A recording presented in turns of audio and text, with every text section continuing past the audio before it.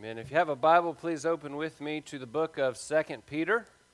2 Peter chapter 2. We'll focus our time today at verses 10 through 16, really the second half of verse 10 through verse 16. And we're going to be looking at the topic, the idea of the self-willed destruction of false teachers. As you recall, over the last number of weeks in chapter 2, Peter is laying out this really unmistakably clear picture of the work and the nature and the forthcoming judgment of those who are false teachers. These passages should be sobering to us for a number of reasons. Firstly, it should be difficult for us to read of this sure destruction that is coming for those apart from Christ. We should be as the Lord. The Lord desires that none would perish, but that all would come to eternal life. Of course, He will not turn a blind eye to sin. He will punish those who die apart from Christ, but He is not desiring that any should perish, and we should have the same heart as our God. We should be put on the alert as we read and study these passages, this chapter, as we understand what is pursued and propagated by these false people, namely their false teaching, the false doctrine, the false gospel that they promote. That should put us on high alert because we've seen that they will make progress. And so we must be on the alert. And we also should be challenged because we look at this and we understand the depth of the battle that we are in. We are in a spiritual warfare. We are fighting for the beloved truth of God's Word, and so we must see this and understand that we are to take up armor and we are to go to war. So those are some of the challenges that we see in this passage. So let's go now to our text, 2 Peter chapter 2, verses 10 through 16. We'll pick up in the second half of verse 10. If you're able, please stand with me as we read the Scriptures. This is the inerrant and inspired and infallible Word of God. It says, "They're daring and self-willed. They do not tremble when they revile angelic majesties. Whereas angels, who are greater in might and power, do not bring a reviling judgment against them before the Lord. But these, like unreasoning animals, born as creatures of instinct to be captured and killed, reviling where they have no knowledge, will in the destruction of those creatures also be destroyed, suffering wrong as the wages of doing wrong. They count it a pleasure to revel in the daytime. They are stains and blemishes, reveling in their deceptions as they carouse with you, having eyes full of adultery that never cease from sin, enticing unstable souls, and having a heart trained in greed. They are accursed children. Forsaking the right way, they have gone astray, having followed the way of Balaam, the son of Beor, who loved the wages of unrighteousness. But he received a rebuke for his own transgression, for a mute donkey, speaking with the voice of a man, restrained the madness of the prophet." This is the word of God. May He write it upon our hearts. You may be seated. Now join with me and let's go before the Lord in prayer.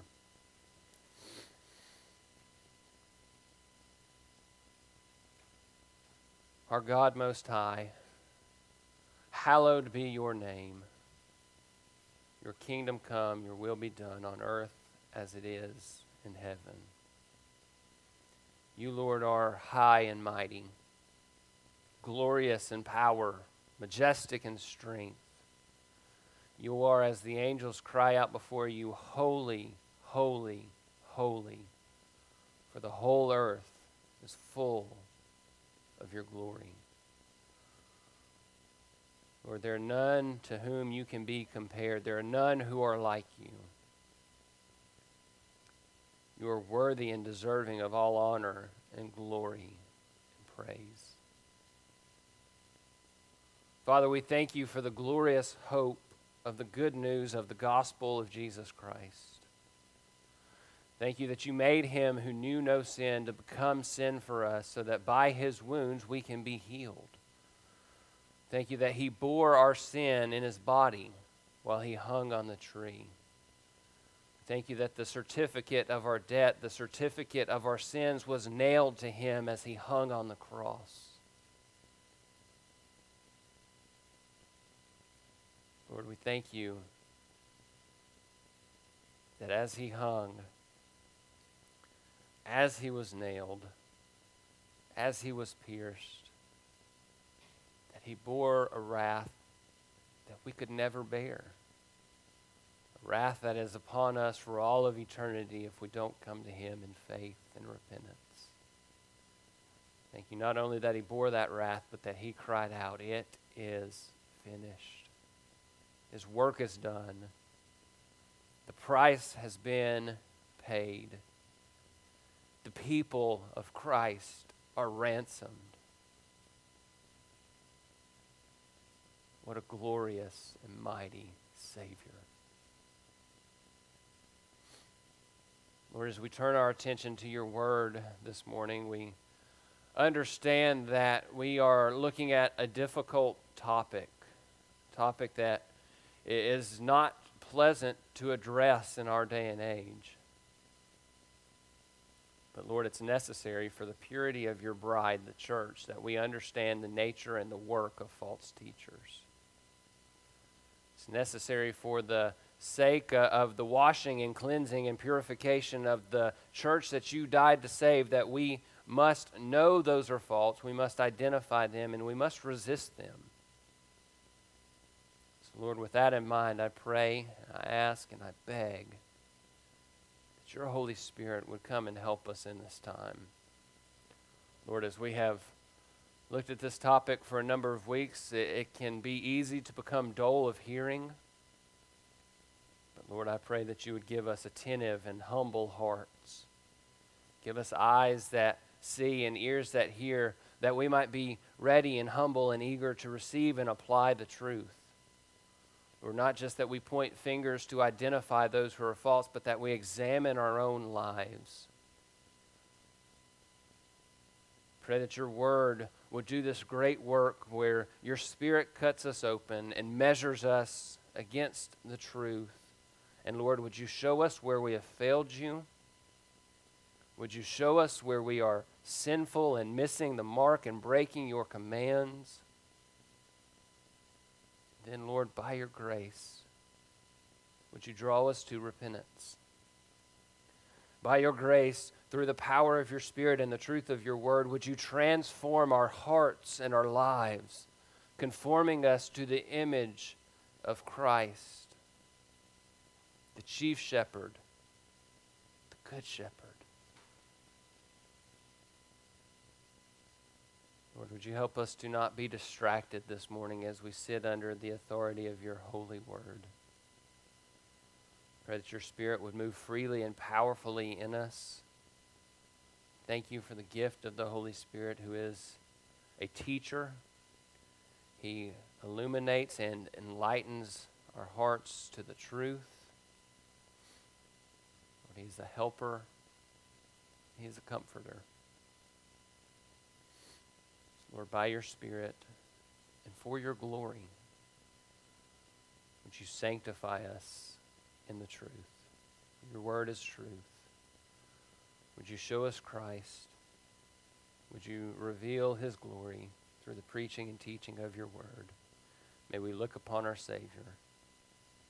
May we be conformed to his perfect and righteous and glorious image. We ask and pray all of this in the name of Jesus Christ, our Savior. Amen. So to reset the stage, Peter has again he's just gone in wide open on false teachers. He has spent this time just to clearly and plainly identify them. He has shown us that they are deceptive as they seek to exploit the church. They are, as we'll see in the text today, they are bold in their sin. They're daring and self-willed, the text tells us. And then in the passage we'll look at, Lord willing, next week, we see that they seek to entice others. While they themselves are enslaved to sin, they seek to entice others to come and join them as they live in blatant rebellion against the Lord. You get the sense as you read this chapter that Peter is a little bit overwhelmed. He is seeing these attacks that are coming upon the bride of Christ, and he is stirred up. He understands, he trusts, and even what he's written has shown us that he knows that the Lord will keep us in Christ. We saw last week that he preserves the righteous, and so Peter knows that. But he is provoked in seeing and hearing of these attacks of the false teachers against the bride of Christ. His distaste for these heretics is really palpable. You can hear it. You can taste it. You can feel it. Peter is doing all he can, and by the Holy Spirit's working in him, it is a great work that he does to guard and to protect the church against false teachers. An example of his shepherding and pastoral love is what we saw last time in verses 4 through 10, where he talked about the preservation of the righteous, and he talked about how the wicked would be kept and preserved for their judgment to be poured out upon them in full. That was Peter's heart as a shepherd, showing these dear sheep that they would be protected by the chief shepherd. And really, with that in mind, we can focus our minds on Christ before we dig into the text. So we see that these false teachers are described as being self-willed. That is really the root sin of these false teachers, that they are self-willed, that they are pushed by the promotion of self. And as you think about that, you understand that Jesus Christ, our Savior, is the exact antithesis of what these false teachers are. So firstly and foremost, we must consider our Savior. He was driven not to accomplish his own desires. He said, "My food is to do the will of him who sent me." My desire, my will, my greatest joy, Christ said, is to do and to accomplish the will of the Father. We look to that and we follow that example. The sin that most plagues our world today, again, because it really is a root sin, is this idea of being self-willed. And our weapon, our fight against that is the good news of the gospel. It is that lives and hearts can be transformed. People can be made new in Jesus Christ. And so as we think about the false teachers here, and we'll look at their DNA, as we think about this, we must look to Christ. We must follow his example. We must know that he is the medicine to cure the ill. For we can give all of our opinion. We can give the philosophies of men. We can come up with any plan that we so choose and desire. But it's Christ that is the remedy. It's Christ that is the remedy. Consider the example of Christ from Philippians chapter 2. Paul writes there that although Jesus existed in the form of God, he did not regard equality with God a thing to be grasped, but he emptied himself. He took on the form of a bondservant, and he was made in the likeness of men. That is the Christ we follow. That is the Christ we proclaim, and that is the Christ who we strive to be like. So as we tie in this idea of pointing our minds to Christ with the text before us, I'll give you kind of a primary thesis, a primary exhortation that we want to look at in this text. This idea that we must resist destructive temptation of the flesh to pursue self-willed desires.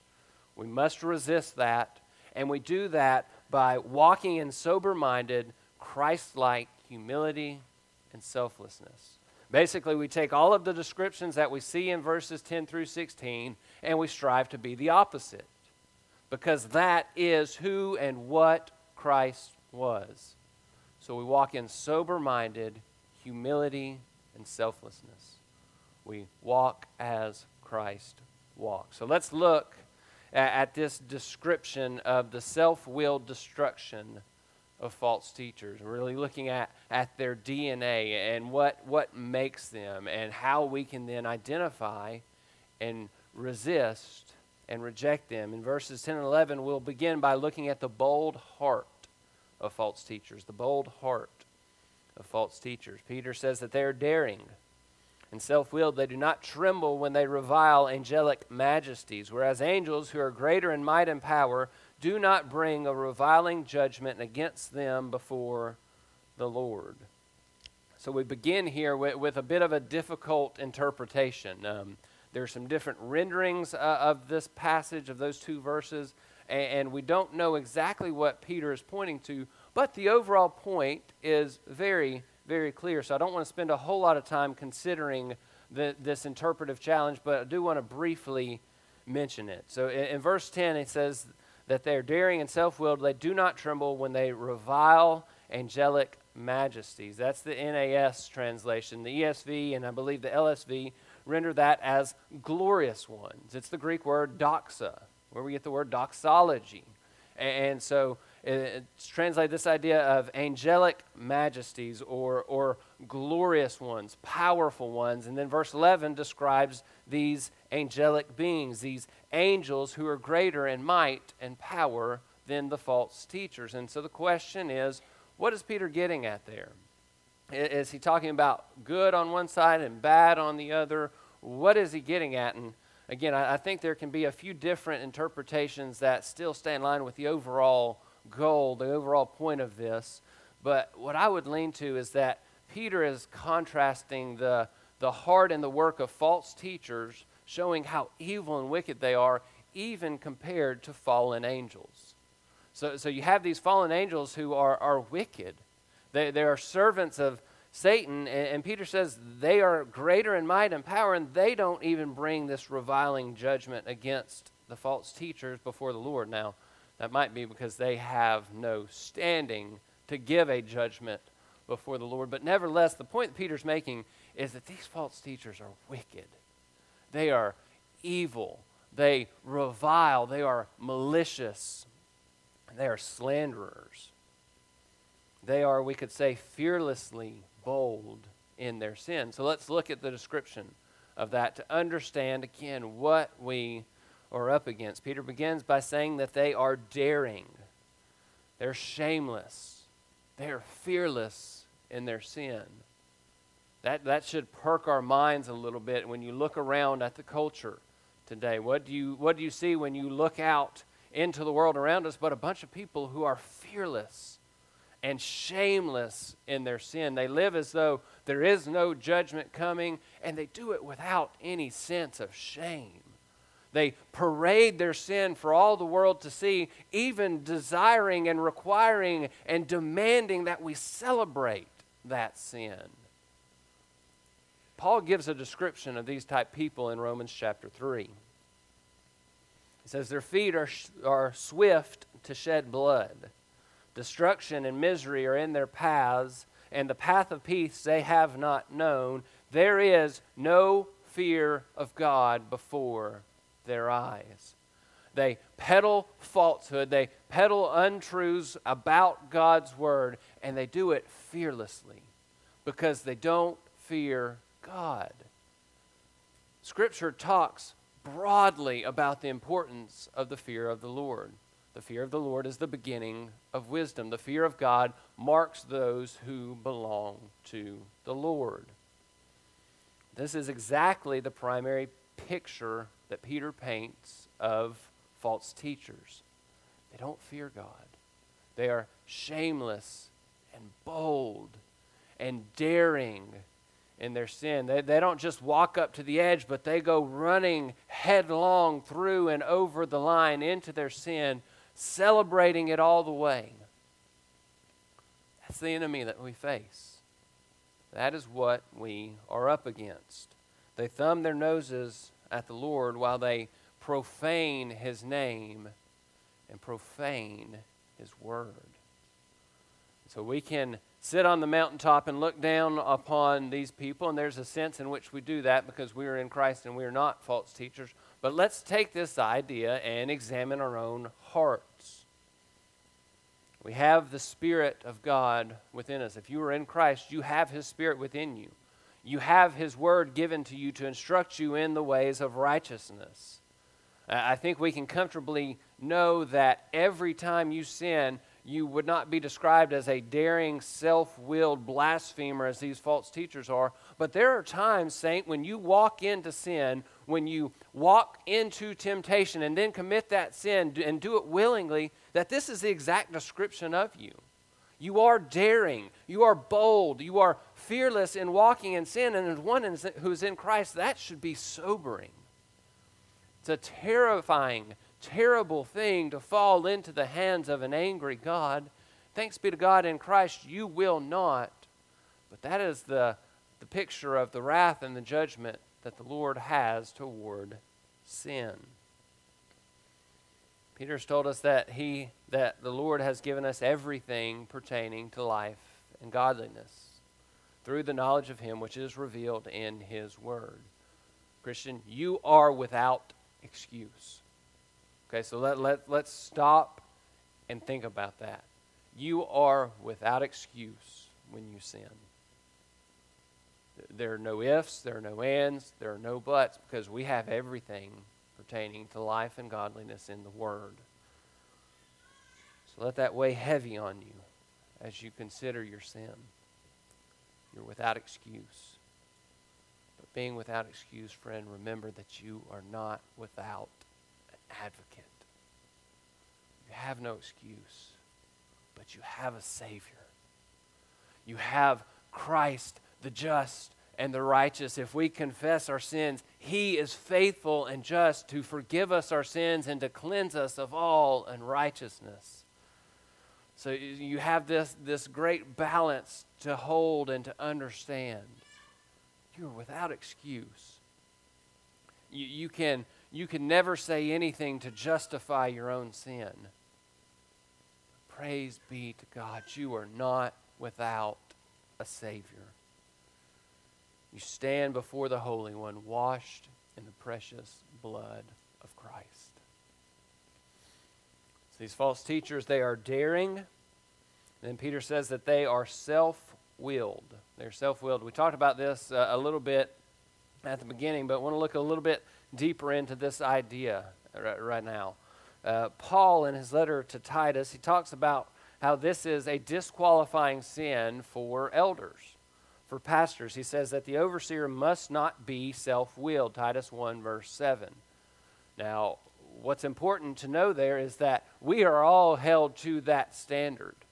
So the qualifications that the Lord gives for a pastor or for an elder are not standards that we as followers of Christ can say, oh, well, that's just for the men who the Lord sets apart. No, that is for every believer. So you as a saint must not be self-willed. Vine's expository dictionary, a great tool to understand some of the original language, it pulls no punches when describing and defining this term. Vine's dictionary says that this one who is self-willed is one who is dominated by self-interest. He's inconsiderate of others and arrogantly asserts his own will. I want to read that again because I want to pick apart a little bit of this idea so we can think about whether or not are we self-willed. It's one who is dominated by self-interest, inconsiderate of others, and arrogantly asserts his own will. That's the question. Are you dominated by self-interest? I hope the definitive answer is no. That should be the answer of one who is in Christ. That no, I'm not dominated by self-interest. But let's think about that definition and ask another question that's going to be a little bit harder to answer. Are you considerate of others? So Vine says that one of the definitions is someone who's inconsiderate of others. You know, that's really an either-or proposition. Either you are considerate of others or you're not. Now, we won't be perfect in these matters. So you may say, yeah, I strive to be considerate, but I still fail. But it's ultimately an either-or proposition. When it comes down to a situation, do you consider others above yourself? Or do you assert your own will? Do you seek your own pleasure, your own good, your own benefit over that of others? Again, this is what marks false teachers. They assert their own will as they seek their own benefit. This is probably most easily, most readily apparent in the home. Think about this idea of asserting your own will. It can be in things as simple as what do you want for dinner, or when things don't go how you want, or according to your plan, you just get angry, you get flustered, and you respond out of that anger and frustration. So are you self-willed? Are you considerate of others? Do you assert your own will, your own desire above others? I think this is really the greatest and gravest of sins in our day. It's the easiest of sins to commit because you naturally in the flesh want to pursue that which pleases you. And we must stand firm against that. We must put off the sin of being self-willed and self-consumed, and we must strive after the glory of God. You're either striving to please yourself, or you're striving to please and glorify the Lord. One of the ways that you glorify the Lord is by looking to others over self. That's really one of the most and greatest things that we can do to be like Christ. So there's a third description under this idea of the bold heart of false teachers. They are daring, they are self-willed, and they do not tremble when they revile. They wildly, they boldly, they broadly slander and revile others. Now, don't take those descriptors of being bold and broad in that to think that false teachers will only stand up and publicly identify their slander.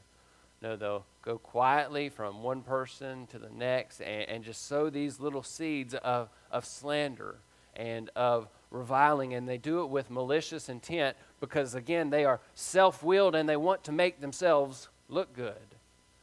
That's what false teachers do. They build themselves up and they tear others down. Often they build themselves up by tearing others down. And they're bold and broad in this. There's a clear and distinguishable difference between the biblically commanded accountability that believers should have together with one another and this idea of bold slander and reviling. There's a clear difference between slander and holding one another accountable to the truths of Scripture. One clear line in that is that you are dealing with things that are true. It's hard to slander with truth. It's hard to slander when you're looking for the best interest of another. It's hard to slander when you're looking for the glory of God. False teachers, they're daring, and they're self-willed, and they do not tremble when they revile. Our goal is to be driven by love. It's to be marked by holding to the Scriptures. It's to be known for our faithful and patient accountability with our fellow saints. Paul would say it this way in 1 Timothy, the goal of our instruction is love from a pure heart and a good conscience and a sincere faith. So is that your goal? Is that your desire? Moving forward, the next thing we want to see is the destructive future of false teachers. And we won't spend a whole lot of time here, verses 12 and 13, but I want to just kind of put this out before us briefly, the destructive future of false teachers.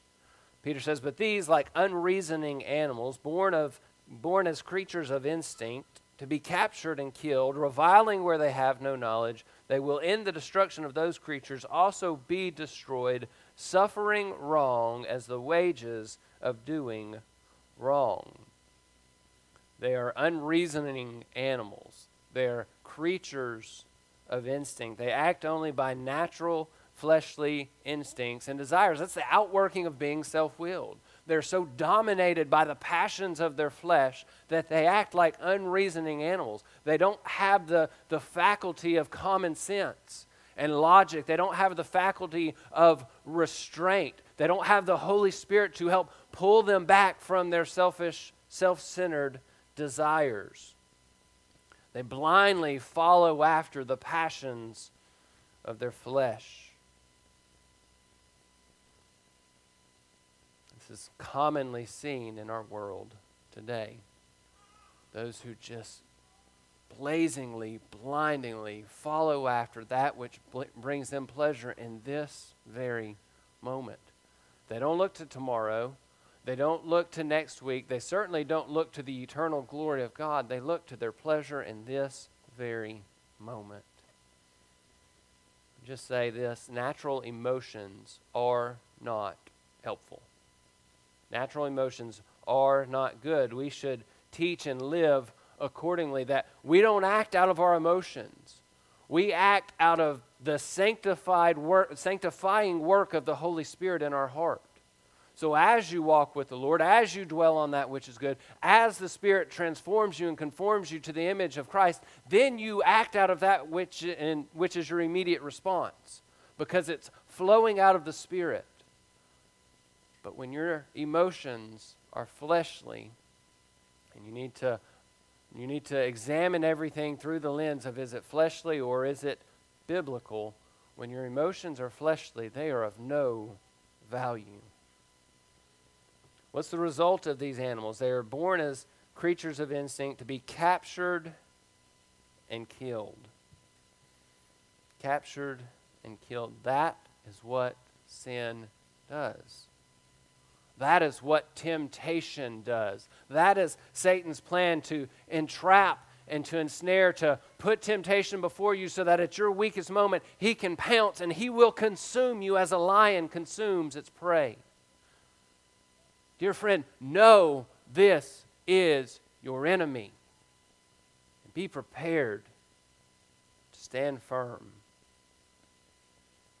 To be entrapped by your emotions leads you to being ensnared by sin. Peter says that these people revile where they have no knowledge. The world today tells us that everyone should be able to voice their opinion. Everyone has a voice. It's not what the Bible says. The Bible says that these people are like brutish animals because they speak where they have no knowledge. Dear friends, understand these attacks of the world and reject them. And stand firm against them. You speak authoritatively when you know the truth. You speak authoritatively when you're speaking the truth of God's Word. You don't speak authoritatively when it's your own personal opinion. You don't speak authoritatively, hear this, friends, because this is what our culture wants you to do. You don't speak authoritatively when you don't have the facts. We must reject the ways of the world. So they are captured and killed. They will, in destruction of these creatures, be destroyed, and they suffer wrong as the wages of doing wrong. Romans 2:8 says that wrath and indignation await those who are selfishly ambitious and do not obey righteousness. They do not obey the truth, but obey unrighteousness. Punishment is coming for evildoers, and friends, let me tell you again, stress this over and over again, that is not something that you revel in. Dear friend, when you see one who is destined to be condemned, that should break your heart, and it should cause you to preach and proclaim the transforming good news of Christ. You should see this destruction coming, and it should cause you to flee from sin. But it should cause you to flee from sin, and as you're fleeing from sin, you're proclaiming Christ to try to rescue as many as the Lord would rescue through the gospel of Christ. So the bold heart of false teachers, the destructive future of false teachers, and then thirdly, we want to look at the repulsive nature of false teachers. The repulsive nature of false teachers. Continuing in verse 13, they count it a pleasure to revel in the daytime. Their stains and blemishes, reveling in their deceptions as they carouse with you, having eyes full of adultery that never cease from sin, enticing unstable souls, having a heart trained in greed, accursed children. So some strong wording. Their repulsive nature, but that should be how you feel when you read this description of false teachers. You should be repulsed. You should be made physically ill when you think about this work of those who claim to be in Christ, who claim to have a high knowledge of Christ, and then they lead people astray. They entice them to become enslaved to sin. That should make you physically sick. It's repulsive. Note what Peter says about these people. They count it a pleasure to revel in the daytime. They can't even wait to the night to do their bidding. Now, you just think about this. Think about what Scripture says about people who are in sin and darkness. 1 Thessalonians 5, verse 7 says, those who get drunk at night. John 3 gives this idea that those who are in darkness don't want the light because to their darkened mind, being in the darkness helps to hide their sin. So there's that little sense of reason where they don't want their sin to be seen and found out. Peter says these false teachers are so bold, they take so much pleasure that they revile and they revel in their sin in the day. They want their sin to be seen because they revel in being wicked. They're so impulsive. They're so driven by the pleasures of the flesh. They can't even wait till nighttime. To be impulsive, friends, while there are areas in life where being impulsive is not sinful, by and large, when it comes to things of spiritual nature, to be impulsive is not wise. It's something that we should be very careful with because there's so much sin around us in the world. There's so much wickedness. We still have this body of death, this body of sin attached to us, and so your impulse might not be righteous. You need to be trained in godliness. You need to be Spirit-led. You need to be measured in how you act and how you respond. Peter continues, they are stains and blemishes. They are spots and wrinkles and that which is a disgrace and an insult to others. But I think this phrase really ties in best with the rest of that verse, verse 13. They are stains and blemishes, reveling in their deceptions as they carouse with you. Now, carouse in verse 13, this is two terms in this text that you might get a better feel for them in other translations. So most of the major translations have carouse here rendered as feast. And so it's the idea of feasting and fellowshipping together. So let's read that again with that in mind. They are stains and blemishes, reveling in their deceptions as they feast with you. Who is Peter writing to? He's writing to the church. He's writing to those who are in Christ, the purchased bride of Christ, those who are washed in his blood and called out from the world. And Peter says these false teachers, they are stains and blemishes as they sneak their way into your fellowship, as they come in among you with their deceptiveness and they live with you and they push and propagate their falsehoods.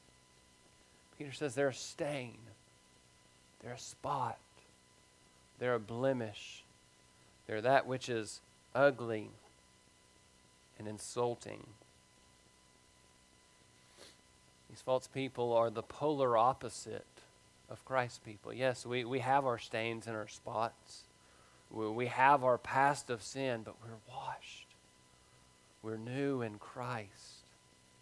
So these are the exact opposite. We are being purified to be the bride who is given to Christ on that final day. And yet these are stains and spots and blemishes. See to it, church, that should false teachers arise among you, This is a charge to the church of Jesus Christ. If false teachers arise among you, you identify them, you resist them, you reject them, and you put them out.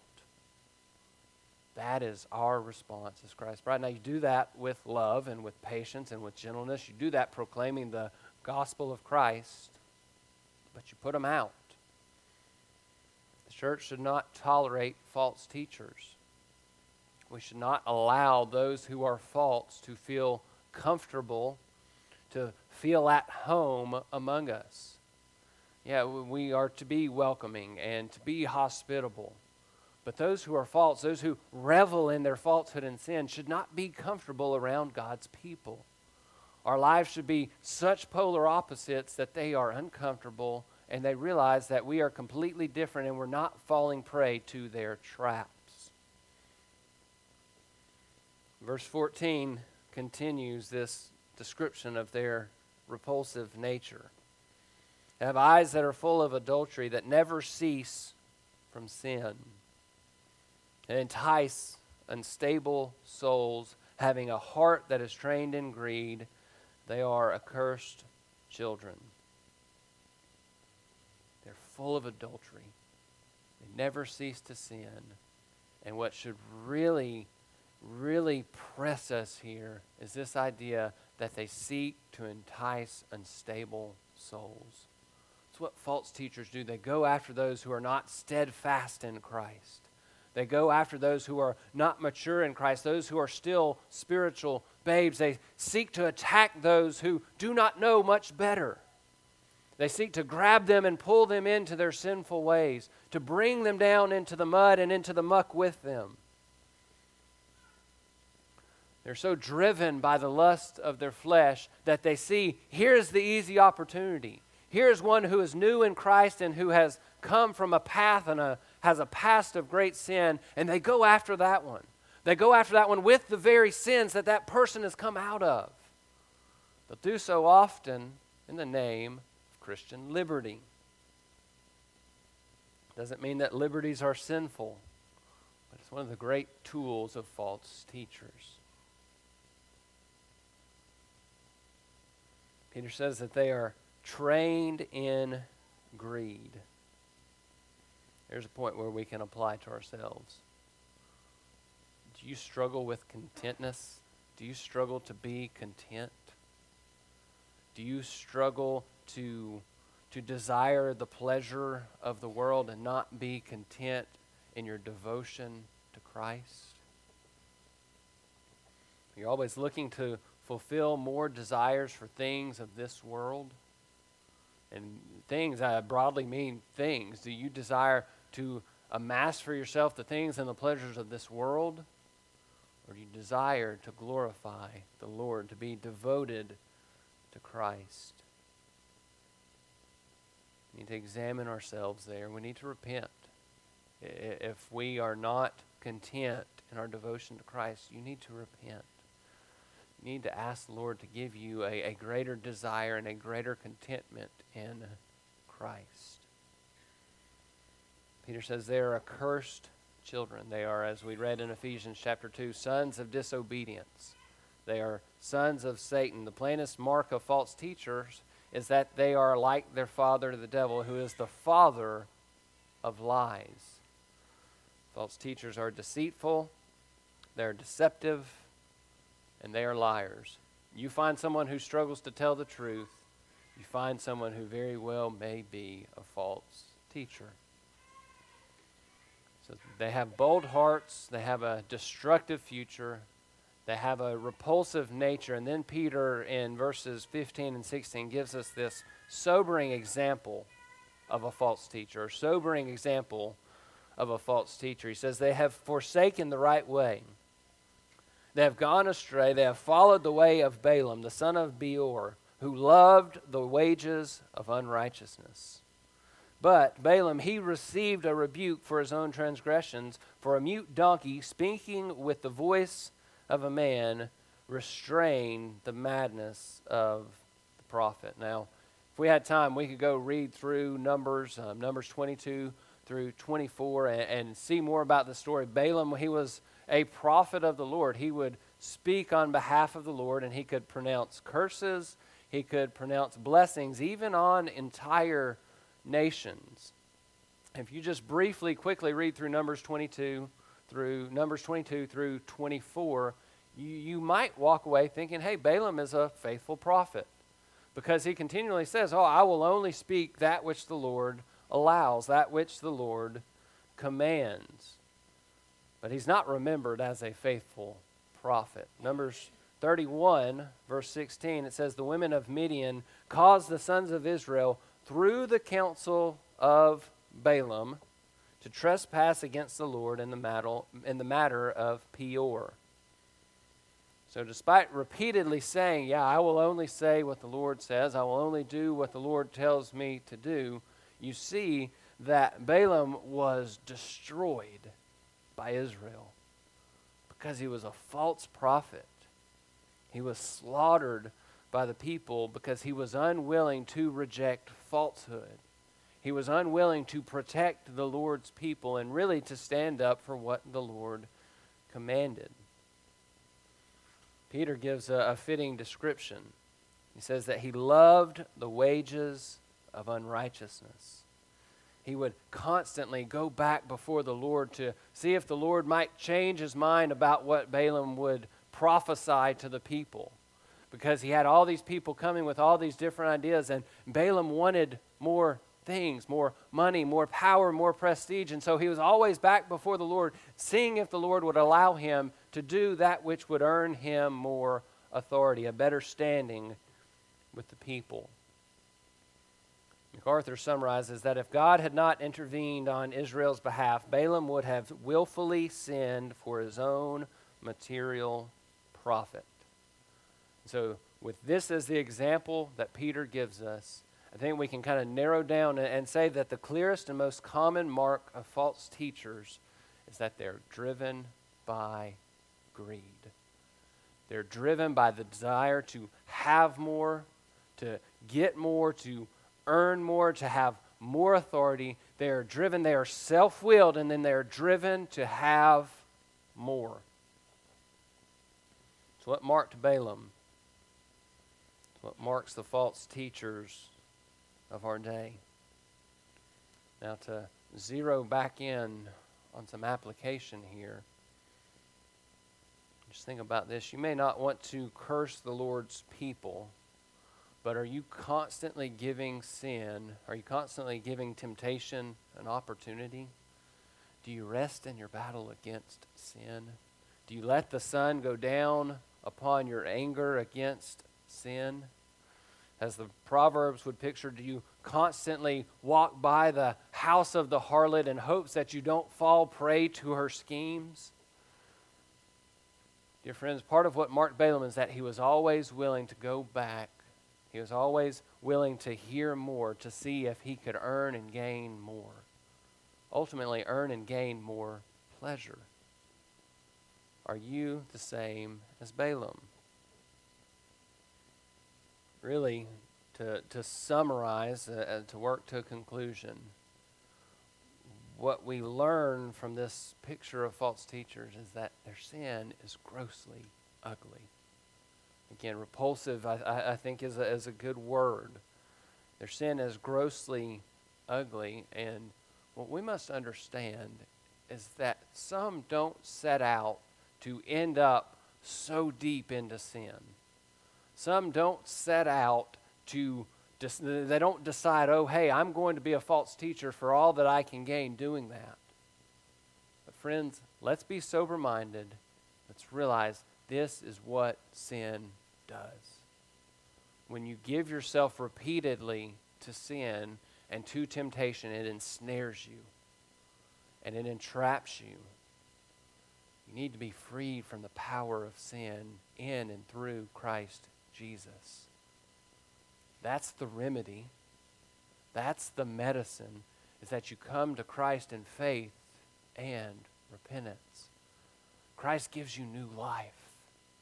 His Spirit comes to live in you, and those sins that you used to walk in, you no longer desire. You have the power to resist. You have the power to stand firm, and over time, the Lord transforms even those things that you desire. You go from wanting sin to desiring that which pleases the Lord. You don't remain where you were.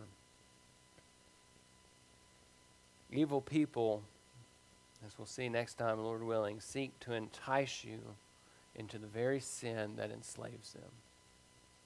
So what is our response? James chapter 4. Submit therefore to God. Resist the devil, and he will flee from you. Draw near to God, and he will draw near to you. Cleanse your hands, you sinners. Purify your hearts, you double-minded. Humble yourselves in the presence of the Lord, and he will exalt you. You see the ugliness, the sin in the world. This must be your response. You submit to God, you resist the devil, you draw near to God, you cleanse your hands, and you purify your hearts. You humble yourselves before the Almighty. This is our response to sin. We must resist the destructive temptation of the flesh to be self-willed and pursue selfish desires. And we do that by walking in sober-mindedness, by pursuing Christ-likeness, by pursuing humility, and by being selfless just as Christ was. Draw near to God. He will draw near to you. Cleanse your hands, purify your hearts, and humble yourselves before the almighty hand of God, and he will exalt you. And he will do that for his glory. Let's pray. Father, we come and we ask that you would write your word upon our hearts. Lord, I ask that you would help us to identify that which is sinful, that which does not please you and glorify you. I pray that you would give us humble hearts. Pray that you would give us discernment, Lord, the ability to identify that which is sin and that which is evil. And pray that you would give us the strength to resist. Lord, write your word upon our hearts. Pray that your truth would cause us to stand firm in evil and wicked days. Thank you for Christ. I thank you for our eternal hope that is in him and him alone. And we pray all these things in Christ's name. Amen.